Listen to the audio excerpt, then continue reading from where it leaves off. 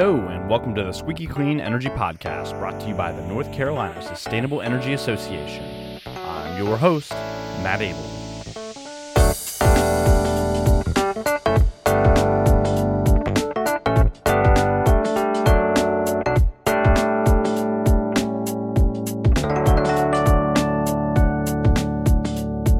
Hello, Squeaky Clean listeners. Welcome to the 65th episode of the Squeaky Clean Energy Podcast, where we bring you the latest in North Carolina clean energy news, policy, and more every 2 weeks. On today's episode, we're talking electric vehicles, and specifically the manufacturing of those vehicles. Spoiler alert, it's happening here in North Carolina. But before we get into the details, we've got a few updates to share.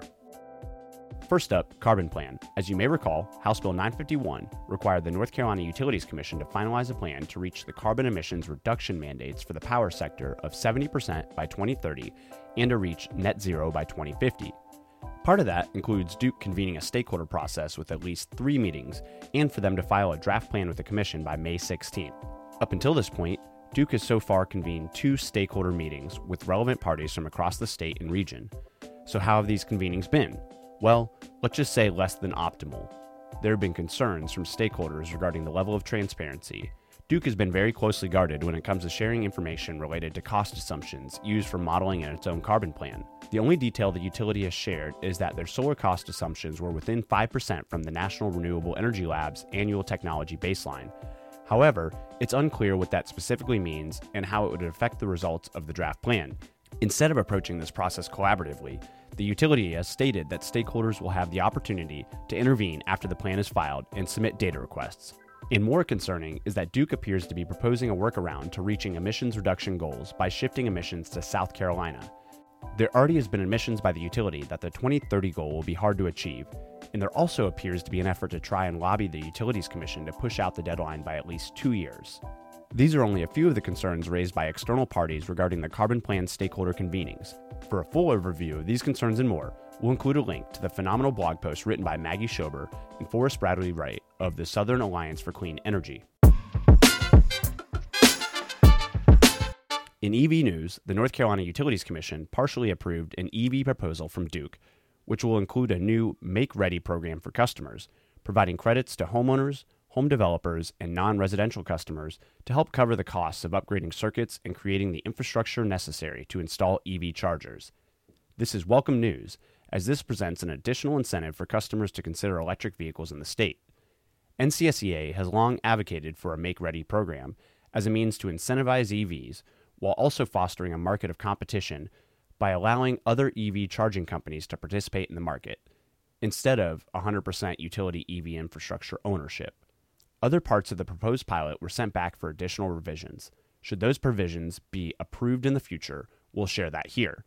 More information about the order can be found via the link in the show notes. And lastly, a quick reminder about a few upcoming events we have here at NCSEA. First up is NCSEA's Making Energy Network Policy Forum, taking place on March 24th here in Raleigh. Over the course of the next few months, the NCSEA team will be convening these events across the state to tackle all the latest pressing clean energy topics on the radar this year, including EVs, net metering, HB 951 implementation, amongst a number of other things. All of this will be leading up to NCSEA's big Making Energy Work conference, scheduled for later this year in the fall. The event on March 24th will specifically be focused on electric vehicle policy, where we'll feature Zach Pierce from the Governor's Office, Marshall Cherry of Roanoke Electric Cooperative, and Megan Anderson with the City of Raleigh. Registration is free and is open to members and non-members alike. In other exciting news, Women in Clean Energy is reconvening with our first networking reception of the year, taking place at the UNC Clean Tech Summit over in Chapel Hill on March 29th. If you haven't been a part of the Women in Clean Energy Network in the past, this group fosters a community for women to network with and support one another through camaraderie and mentorship. The reception will take place the first evening of the conference and is free for everyone to attend, men and women alike. You don't have to attend the conference to attend this reception, but WICE attendees do receive a discounted registration to the conference. More info and registration can be found via the link in the show notes.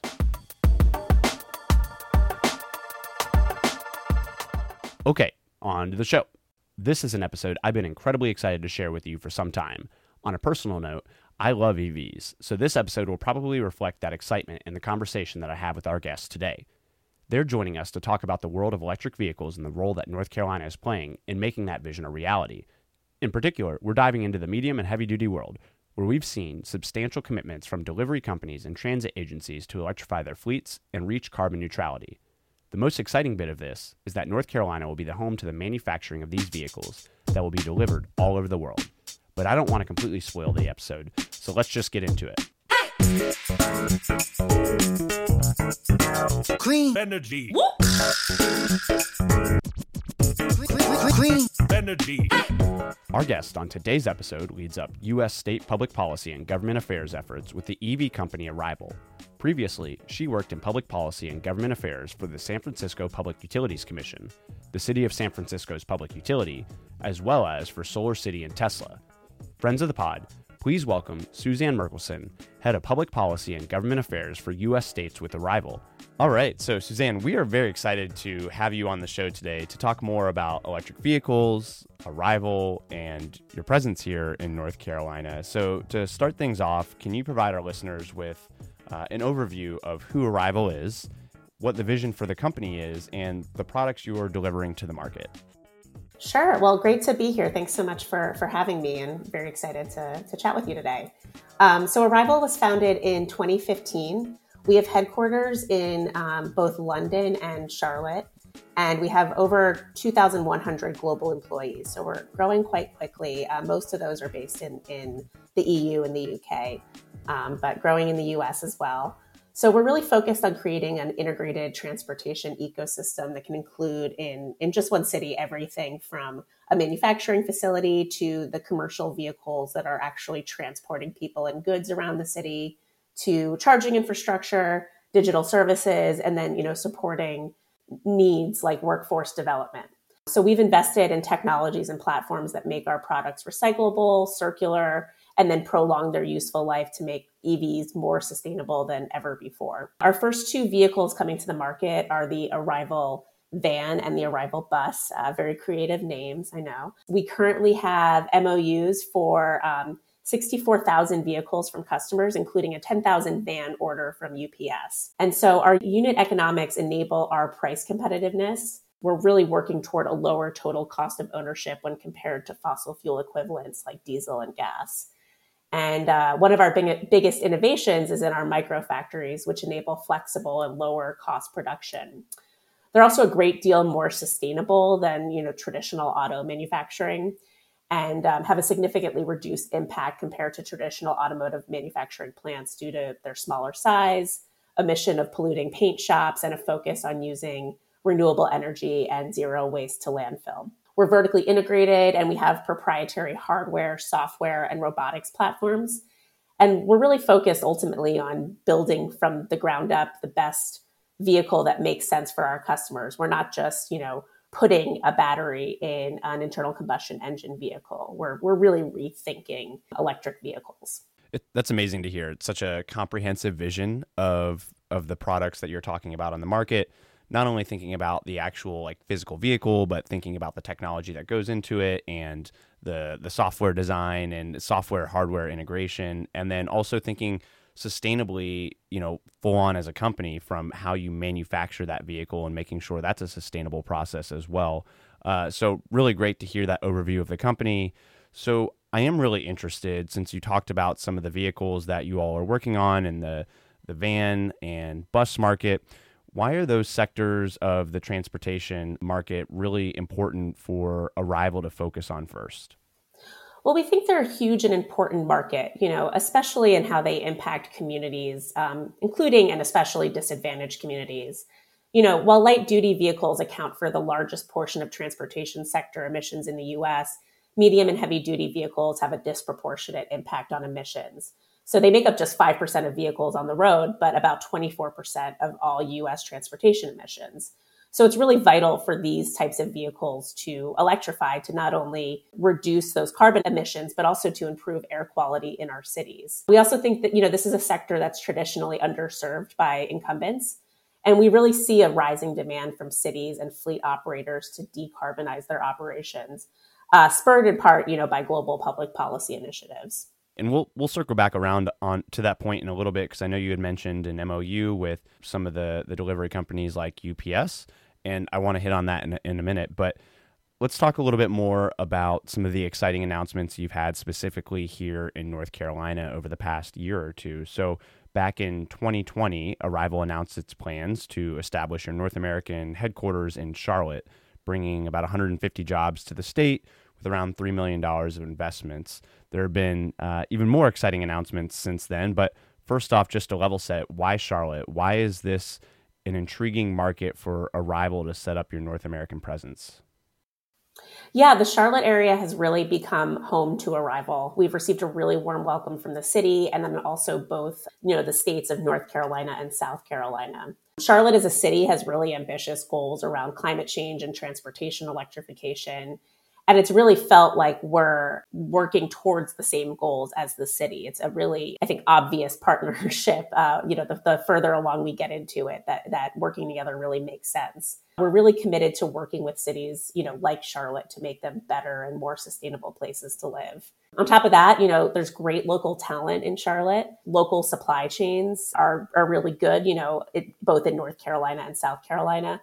And then the quality of living is really high in Charlotte. We were looking specifically for a location on the East Coast also to make working with our UK colleagues a little bit easier. That's really important. I've worked with a lot of economic development organizations, right? And one of the leading reasons why companies decide to relocate or locate here in North Carolina is the proximity to airports and being able to travel, especially to the European market, much quicker than you would be able to from the West Coast or the middle of the country. So I think that's an important thing to hit on. In addition to Arrival's decision to locate your North American headquarters in Charlotte, you've also had a few other exciting announcements recently, including deciding to build a second U.S. microfactory in Charlotte, and then a battery manufacturing facility as well.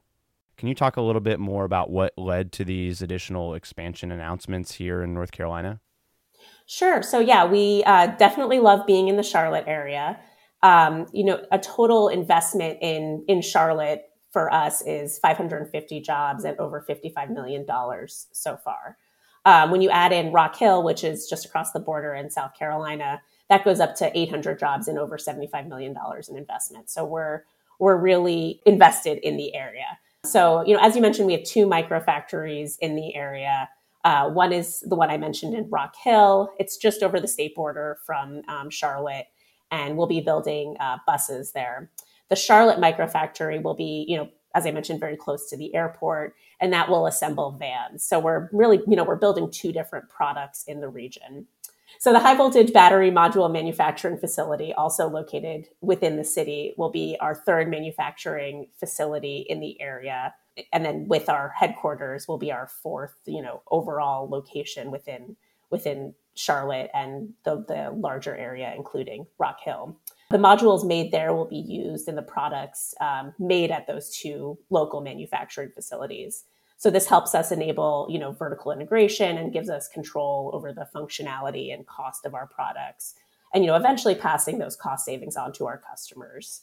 We found Charlotte to be a really great place to roll out some of our work in terms of city engagement and integration, working very closely with the city on some of their programs and goals. And we're really hoping that our work with Charlotte can provide us a model in working with other cities in the country. So we really see it as, home, but also a great launching point for us in the U.S. And Charlotte's garnered a lot of attention for their deployment of electric transit buses already. I know that not too long ago, the Vice President and Secretary of Transportation, Pete Buttigieg, were down in the area talking about some of these developments and deployments within the region. So Charlotte's also a beacon for deployment, and I think that ties in directly with what you all are doing as well, which is really exciting. A little bit higher level, thinking about above the municipal level and the state of North Carolina. Just a few weeks ago, the governor signed Executive Order 246, establishing new zero electric vehicle targets for the state of North Carolina. We actually just published an episode on that in which we walk through the executive order and talk about the targets, 1.25 million electric vehicles on the road by 2030, along with the 50% sales target by that same date. And so this administration and the federal administration have signaled strong support for the EV market. How do those commitments, or do they, impact the marketplace for a company like Arrival? Yeah, I think, goal setting is so important in policymaking to make sure that government and industry are really on the same page and are clear about where North Carolina is going. We're very supportive of this executive order, and we're especially glad to see that it, really centers equity and justice in what it's doing. I think that's really critical to electrifying transportation. I think, it's really important to have the right mix of policies to truly accelerate EV adoption. So goal setting is definitely important, but then, we like to see incentives. We like to see mandates, like, for example, the Advanced Clean Trucks rule that was started in California, but has now been adopted by 5 other states across the country. So having those mandates, really gives a clear indication to industry where things are going. One blocker we do see in the state is, unfortunately, state franchise laws prohibit us from selling our vehicles directly to our customers. So prohibitions on direct sales, which, is something that North Carolina, along with many other states, has, that'll slow the pace of business for us in North Carolina and limits competition, hinders consumers' freedom of choice. So something that we're working on, these laws I think are well known as quote unquote Tesla laws, but I think it's not very well understood how they impact fleet sales as well. So, and not just from a sales perspective, but also servicing. So we're definitely interested in engaging with the state on correcting the current law and making sure that we're able to, do business in the state the way that's best for our customers. I'm glad that you mentioned all of those policies and policy issues. I think something that we've heard, across the market from other electric vehicle manufacturers, and really it's trying to break down the barriers to get as many electric vehicles in the hands of fleets and consumers as possible. We've already seen there's a large appetite from delivery companies like UPS and others and Amazon for integrating electric vehicles into their fleet.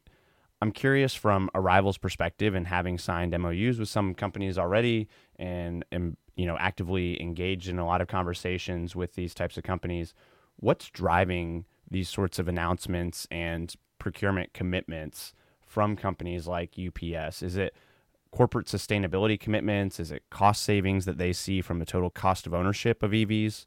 What's that leading driver for them? Yeah, fleets are definitely meeting the moment that we're in. And I think there are specific challenges for fleet electrification. For example, ensuring that there's enough infrastructure built out for charging, multiples of vehicles as opposed to just one if you're buying a passenger electric vehicle. I think in some ways, fleet managers are really able to operate from a more data-driven perspective. They know what their vehicles will be doing each day, and that really differentiates them from the passenger vehicle market.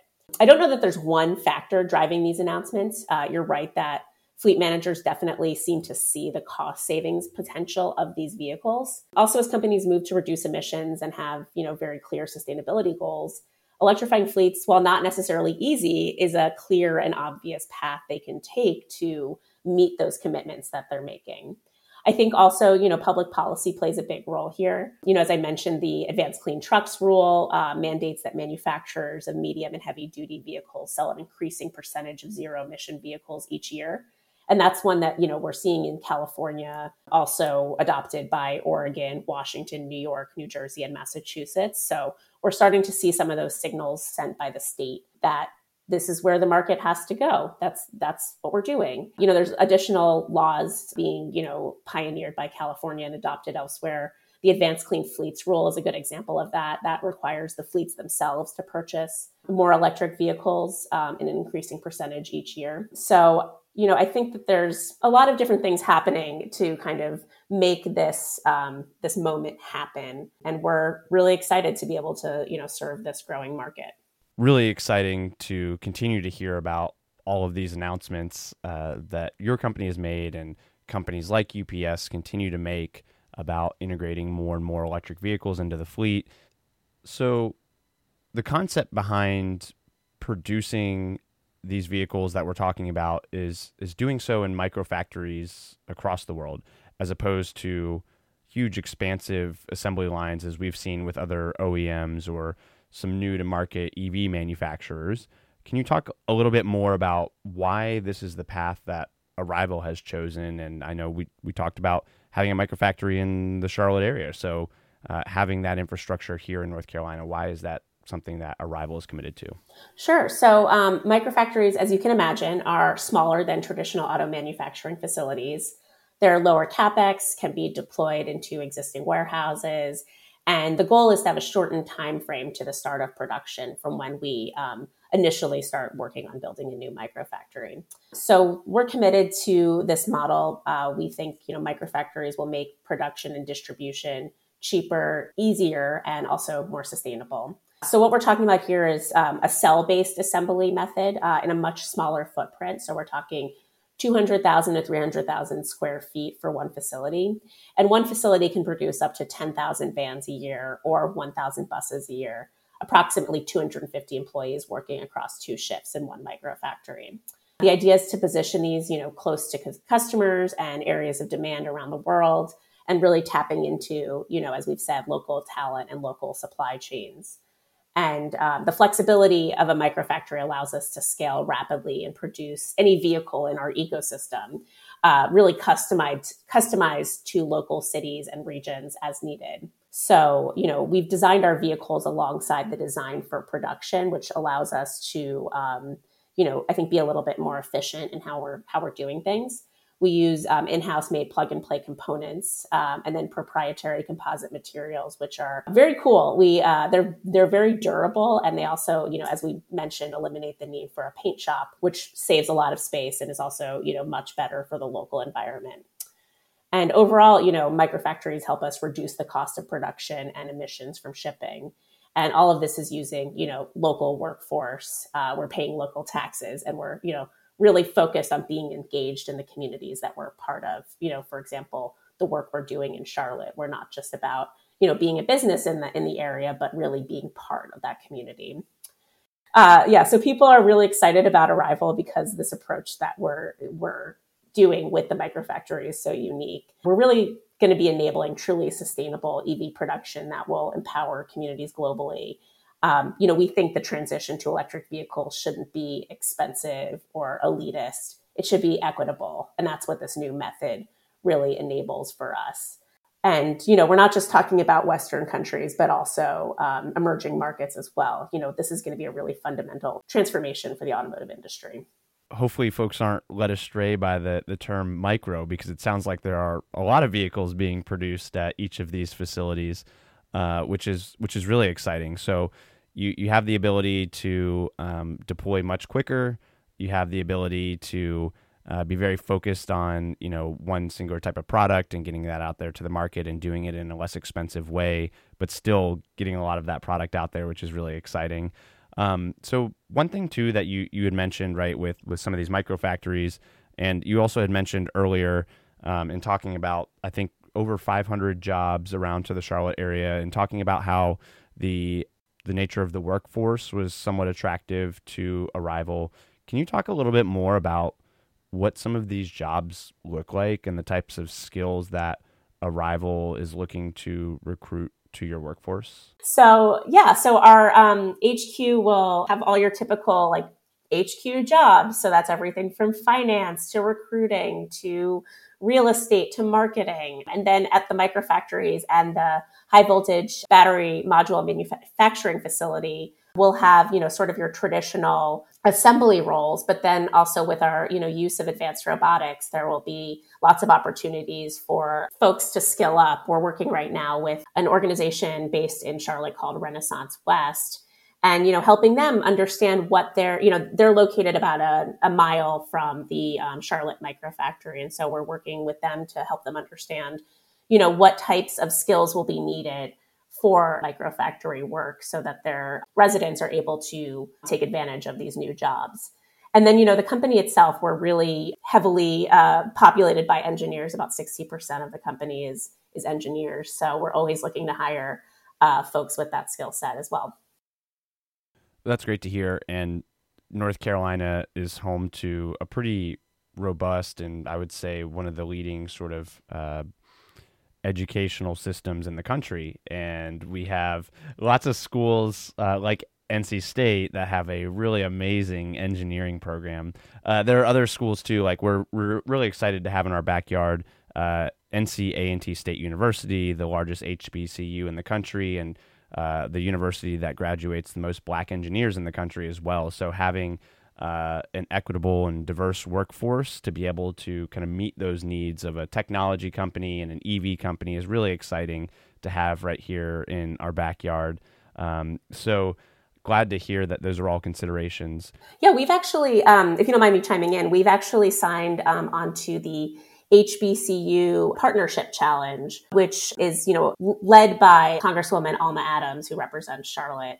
And so we're really excited to, have signed on to that and to be, working, directly with HBCUs. We're also focused, on working with community colleges. We think, the skill sets there are going to be really important for the workforce that we're trying to build. So, it's about working with all different types of schools and making sure that, students are getting the skills they need to join our workforce and hopefully, other companies like us that will be, moving toward a more sustainable and advanced form of manufacturing.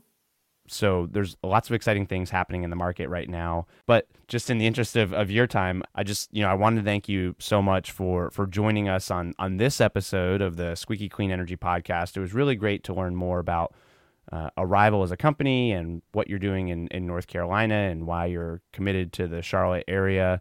I know our listeners are going to be really excited about this conversation. So, Suzanne, thank you so much for your time this morning on the Squeaky Clean Energy Podcast. Thanks so much for having me. It's been great to chat with you.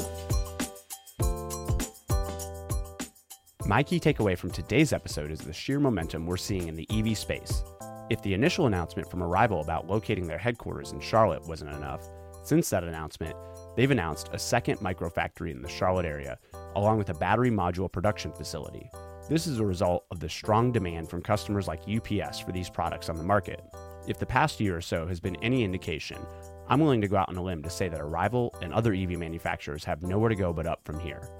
Thanks again to Suzanne and the team at Arrival for making this interview possible. I'm really looking forward to seeing their vehicles on the road here in North Carolina very soon. And you know the deal. Let's stay in touch on Twitter. Give me a shout at Matt Abel for future episode ideas, questions for our next episode, thoughts on today's episode, and your worst energy joke one-liners. And episode 65 of the Squeaky Clean Energy Podcast is in the books. But before you leave, don't forget to rate, subscribe, and share the pod on whatever platform you're listening in from. Sharing this podcast with your network and growing the friends of the pod helps us get just a little bit closer to our shared vision of a clean energy economy for North Carolina. All right, that's it. See y'all later.